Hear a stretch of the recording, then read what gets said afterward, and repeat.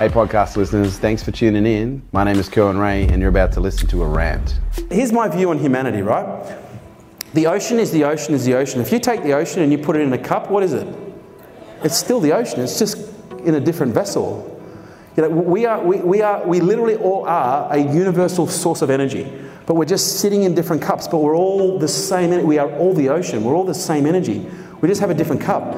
We've got to remove the veil of the cup and realize that everything you see right now in every other human being is nothing more than an expression of a part of yourself. Think of it this way.